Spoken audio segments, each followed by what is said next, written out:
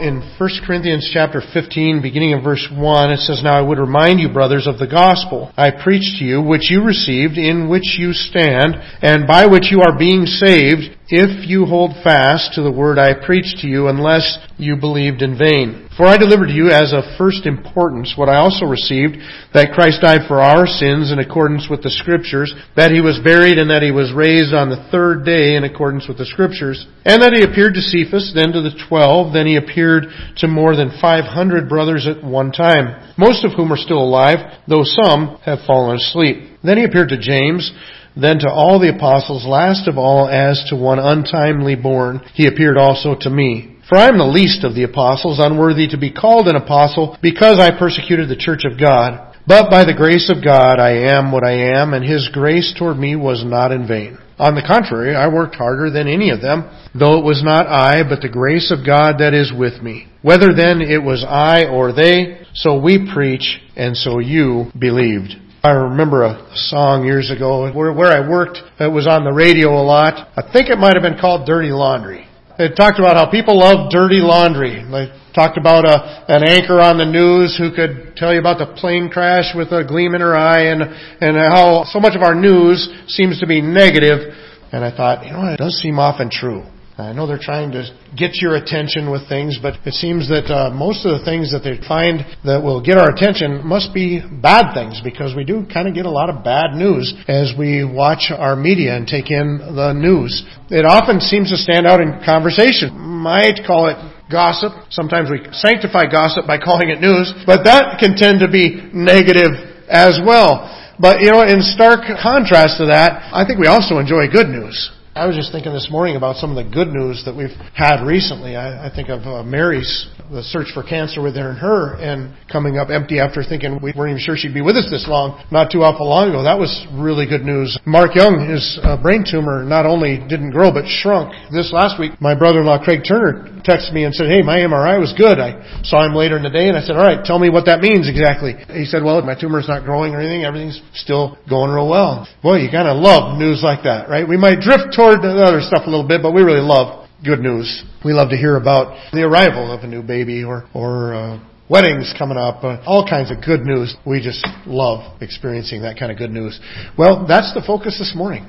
The word that we find in the passage is gospel. He's going to focus on the gospel. And the word gospel means good news. The word gospel is used in a variety of ways, just like a lot of words are in our language. I remember talking to somebody one time and talking about the importance of getting the gospel into messages and into any time the church has an event that it's going to have more visitors in and stuff like that. The importance of having the gospel in. And the individual said, "Oh yeah, you're right, that gospel's important." And they weren't really attending a church that I would have thought was super gospel oriented, at least from my perspective. And so it kind of startled me a little bit. And then they went on to say, "Yeah, we read from one of the gospels in every service." I was like, oh, that's where our disconnect is. What I'm talking about when I talk about the gospel and what they're talking about when they talk about the gospel is two different things. They're similar, but a little bit different. Because usually when I refer to the gospel in that kind of a setting, I'm talking about the fact that we're sinners. Christ died for us to pay for our sins, rose again from the dead to give us victory over sin and death, and if we trust in Him, we can be saved. That's the gospel. But you know what? We also use the word gospel to refer to the books of Matthew, Mark, Luke, and John. It's the Gospel of Matthew, the Gospel of Mark, the Gospel of Luke, the Gospel of John. And that's how they were thinking about it, just reading from one of the Gospels. And so there are different ways to use the word gospel. The gospel is the good news of Jesus Christ and what He did for us on that cross and through His resurrection. And so there's kind of a broader sense of the gospel and a more narrow one. In both cases, the word means the same thing. It means the good news. And in this passage, he focuses on a narrower understanding of the gospel as he lays out that good news for us this morning. Well, as we focus on that, we're going to look at 4 different characteristics of the gospel that are found within this passage. The first characteristic of the gospel is we're going to recognize the supremacy of the gospel. In verse 3, notice he says, "I delivered to you as of first importance." In other words, what he's saying is, I want to talk to you about the gospel because it is high on the chart of things that we really need to understand. As of first importance. Now think of all the other things that he's talked to him about. The divisions that were within the church, immorality that was in the church that needed to be judged and needed to be dealt with. He talked about lawsuits and them suing one another. He talked about marriage, divorce, remarriage, singleness. He talked about the use and misuse of spiritual gifts. He talked about the Lord's Supper, which commemorates the death and the resurrection of Christ, is a very picture of the gospel that we're studying today. And so all these things are huge.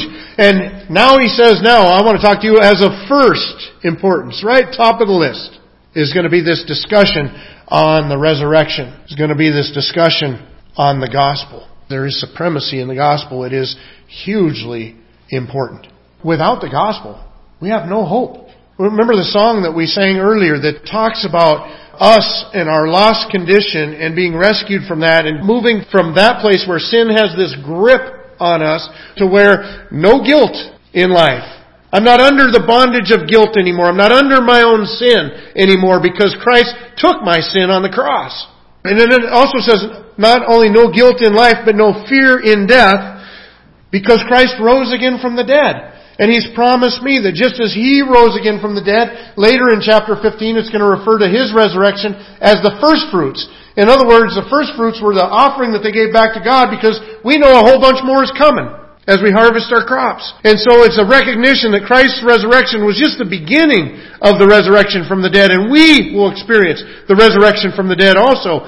Christ's resurrection is directly connected to our resurrection.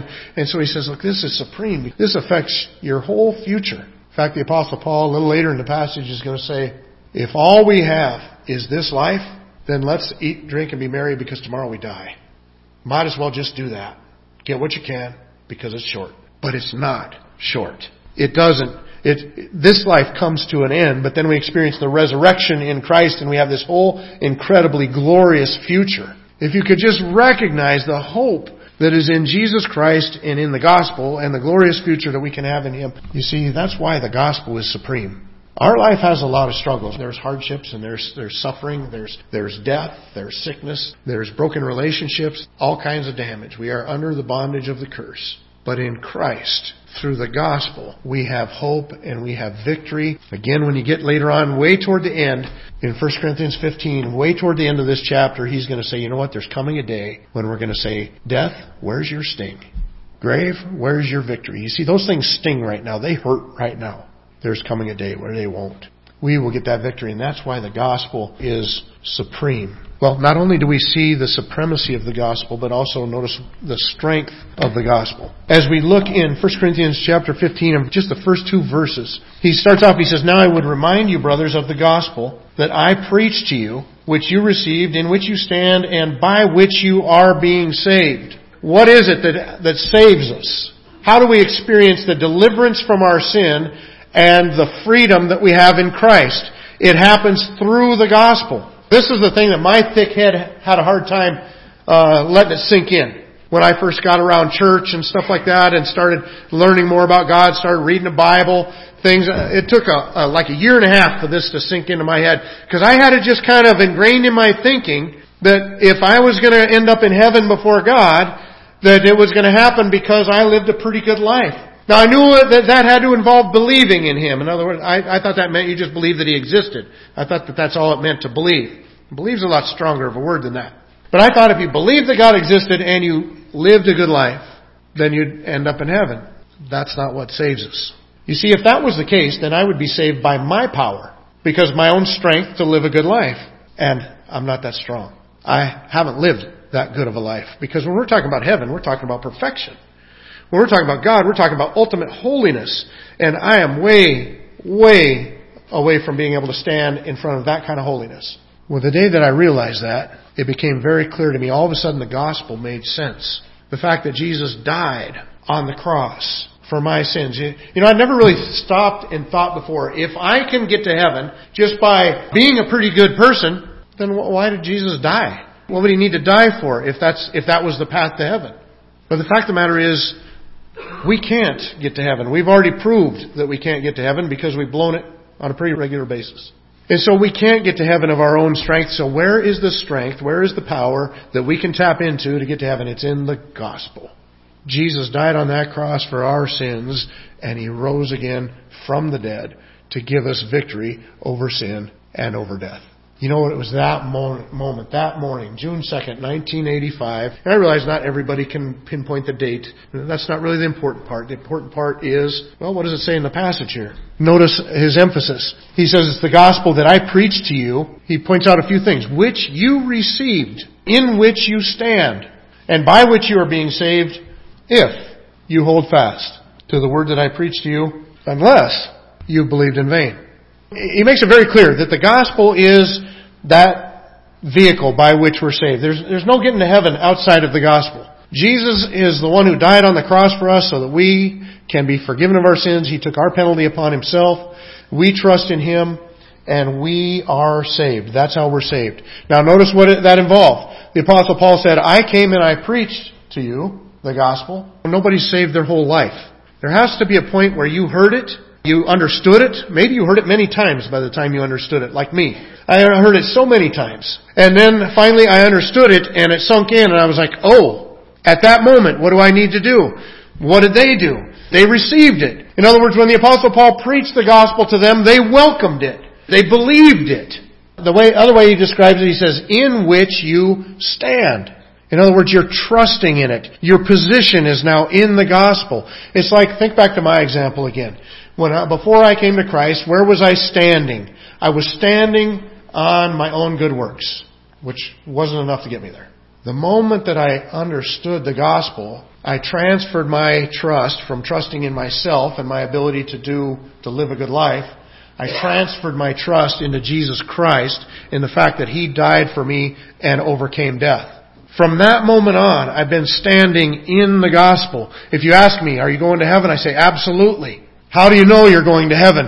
Because Christ died for me. And He rose again to give me life. That's how I know I'm going to heaven. You know, when I was standing back in my own works, you always had to be, well, is it enough works? How much is enough? Have I blown it bad enough to be disqualified? How much is blowing it bad enough? Well, Adam and Eve got kicked out of the garden for eating one wrong piece of fruit because God told them not to eat that piece of fruit. So apparently one thing will get you booted out of the presence of God. So I was well outside the presence of God. But you know, in Christ, standing in Him, in the gospel, standing firm in the gospel, I have no question of my salvation. Because it's not based on me. It's based on the one who died for me. Now, notice what he says. He says, which you received, in which you stand, and by which you're being saved. So you receive it, you believe it, you trust in it, you stand in it. You're saved. He says, if you hold fast. Because, you know, that's what faith does. Faith stands strong. There really isn't well, I used to believe that and now I don't. Because faith is faithful. Now, the Apostle Paul recognizes sometimes it might look like somebody used to believe something and now they don't. But the point that he's making is there wasn't a legitimate faith. Because what does he say? He says, unless, there is this possibility, unless you believed in vain. What does that mean, to believe in vain? Believing in vain means you believed without a cause. That's what vain means, without a cause. In other words, there wasn't anything to it. You weren't solid in it. You weren't committed to it. You weren't all in. He says there is that possibility. There are people that are going to say, yeah, I believe in Jesus, but when struggles come along in life or whatever, their faith seems to drop off. Now, I don't want to disregard the element that there are people that struggle and then come back. That coming back is a sign that they had genuine faith. Jesus told a story one time about a farmer, Matthew 13, that went out, sowed seed into the field, and he said some seed fell on the road and the birds came down and got it. Some fell among stony places and it sprouted up, but it didn't have enough soil to grow roots, so it withered and it died. Some fell among the weeds and they got choked out. And then some fell in the good soil and it grew. And in his story, there's really one seed that ends up genuine faith. And that's the one that landed in the good soil and it grew. The other ones, he says, some of it gets in among the weeds and it's like the cares of this world, possessions, hobbies, all those different kinds of things, can even be good things, choke it out. For others, it's that no root. Oh yeah, I believe that, excited about that for a moment, but then withers and dies. Why? Because there's no root in it, no reality to the statement of their faith. No meat to their belief. Persecutions, hard times come, and they don't last. And then he talked about the one that fell on the ground and the birds came and ate the seed. And he said that's stuff that Satan distracts them and they're easily distracted. And in none of those three cases did they have genuine faith. They had empty faith. They had an appearance of belief, but not the reality of belief. And that's what the Apostle Paul is telling these people here. He says, look, I'm talking to you about the gospel. This gospel is what saves you. He's confident in them. He says, you received it. I think you believed it. You were standing in it. You're standing in it now. He says, but there is that possibility that your faith wasn't genuine. So how does the gospel save us? Genuine faith. Simply trusting in Jesus Christ, but trusting, standing in it, rooting yourself in it. This is my position. I'm in Christ. I'm not trusting in my own works. I'm not trusting in a religion. I'm trusting in Christ. Why am I going to heaven? Christ died for me. That's the simplicity of the gospel. And that's where we see the strength of the gospel. Think of that. The strength that's in the gospel that can take a soul, an individual that's destined for hell and set them in heaven. The gospel that can overcome any sin and all of your sin in your whole life, overcome that and bring forgiveness. And a gospel that can take your enmity, which is the Bible says we have an enmity between us and God, and it can take that enmity and make it a friendship. That is an amazing strength to the gospel. Well, not only does he deal with that, but he also deals with the substance of the gospel. What exactly is he talking about the gospel? He defines it very clearly for us here. And what does it contain? It contains the death and the resurrection of Jesus Christ. He says, for I delivered unto you as of first importance what I also received, that Christ died for our sins, in accordance with the Scriptures, that He was buried and that He was raised on the third day, in accordance with the Scriptures, and that He was appeared to Cephas. Now, when you look at it on appearance here, it looks like there's actually four things, right? Because he says, here's what I received that I'm passing on to you. Christ died for our sins. He was buried. He was risen again. And He appeared to all these people. But actually, if you think about it, it really boils down to two things. It's the death and the resurrection of Christ. Because what is the burial? The burial is the confirmation of His death. You don't bury people that are still alive. And so the burial is the confirmation of Christ's death. Well, in the same way, the appearances are the confirmation of His resurrection. How do we know that Christ rose again from the dead? Well, one, the tomb was empty. And two, a whole bunch of people saw Him. A whole bunch of people saw Him. He appeared to many, many people as proof that He had risen again from the dead. So it really boils down to these two things. What is the gospel? You know what I see in the gospel? I see something that is very much for me, but other than that, I'm pretty absent in it. In other words, the gospel is not something that I accomplish at all. The gospel is what Christ did for me. The gospel is that He died on that cross for my sins, and He rose again from the dead to give me the victory. That's the substance of the gospel. In a nutshell, if you want to put the gospel in a nutshell, and we do, that's what it is. It's the death and the resurrection of Christ.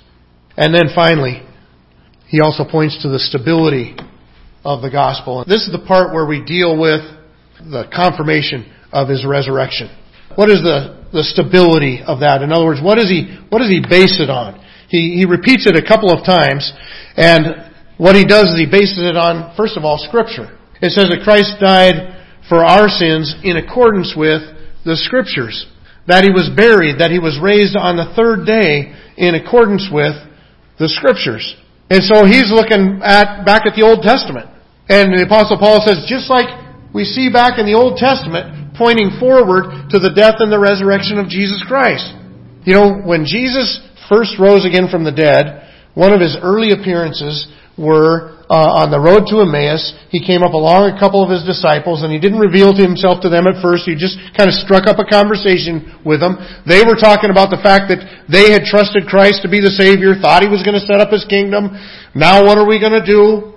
And Jesus comes up along and He's like, well, you guys are looking awful bummed. What's heavy on your heart? And they said, well, we were following this guy, been following Him for 3 years. We thought He was the Messiah, thought He was going to set up His kingdom. They killed Him. They hung Him on the cross and they killed Him. And it says in Luke 24, In verse 25 and following, it says, "And he said to them, O foolish ones, and slow of heart to believe all that the prophets have spoken. Was it not necessary that the Christ should suffer these things and enter into His glory? Beginning with Moses and all the prophets, He interpreted to them in all the Scriptures the things concerning Himself." He just takes them through and look at all these places in the Old Testament that showed that I was going to come, die, and rise again. There are things like in Genesis chapter 22 in dealing with Abraham, where God tells Abraham, take your son, your only son Isaac, and take him to a place I'm going to show you, and you're going to sacrifice him there. He was the child of promise. God promised Abraham that all the blessings that were going to come to Abraham were going to come through Isaac. And now God tells him, go kill your only son.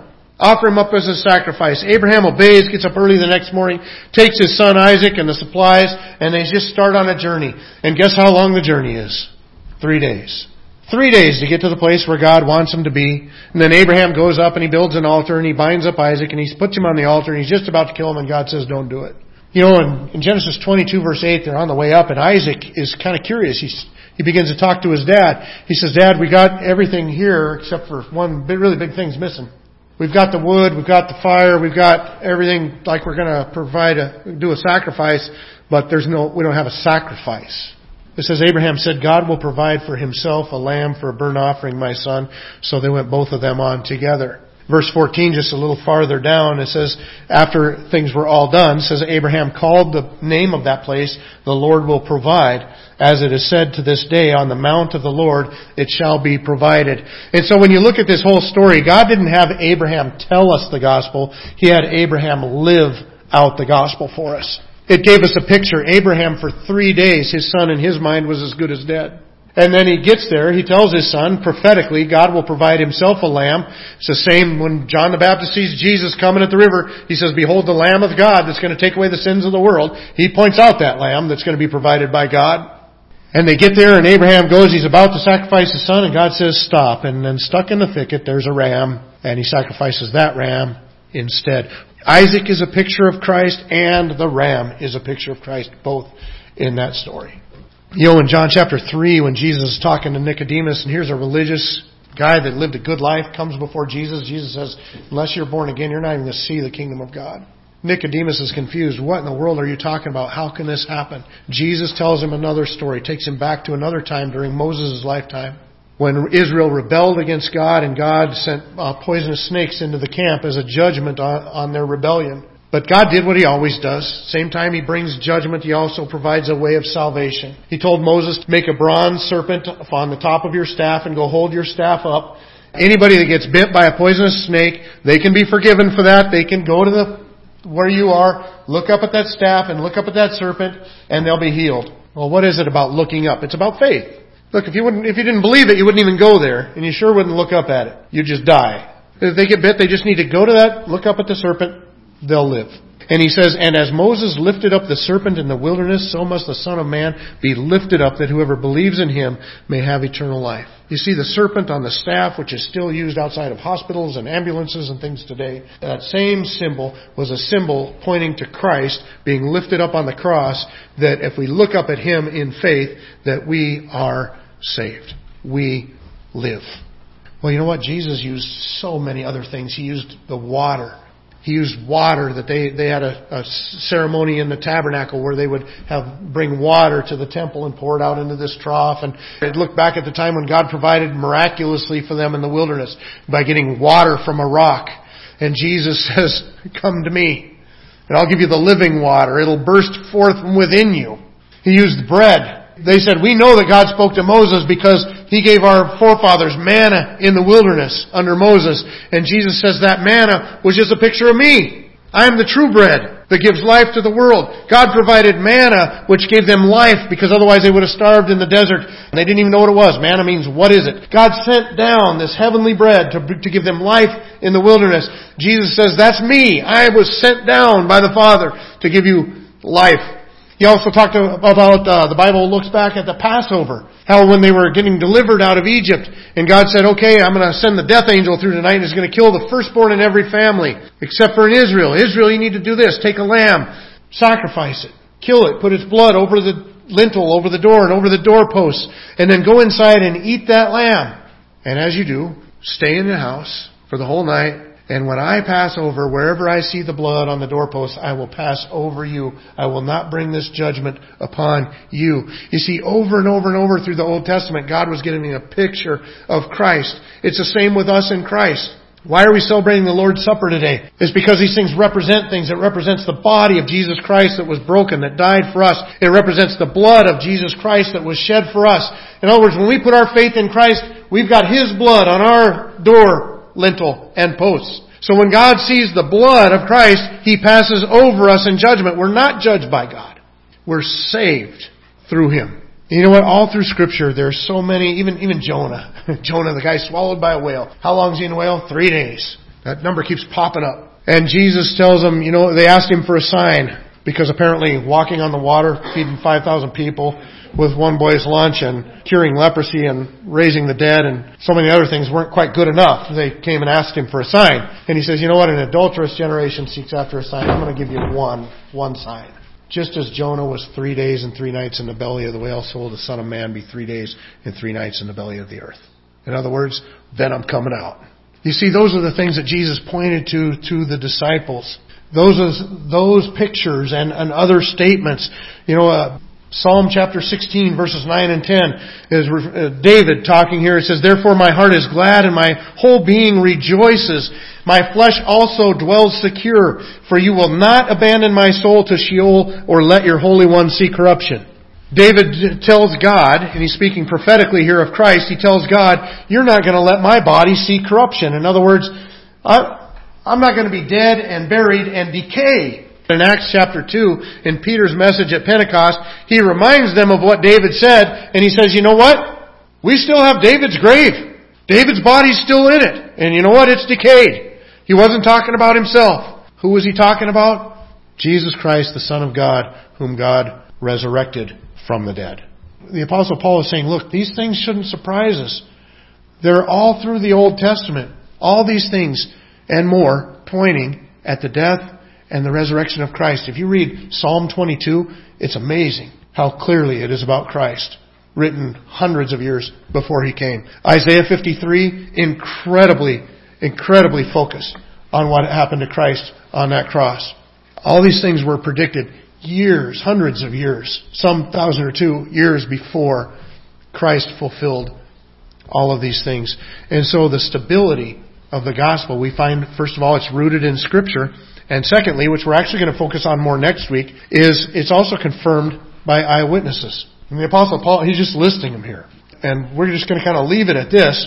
We'll come back to it again next week in more detail to see exactly all these appearances are. But notice, he keeps using that word over and over and over. He appeared, He appeared, He appeared, He appeared, He appeared.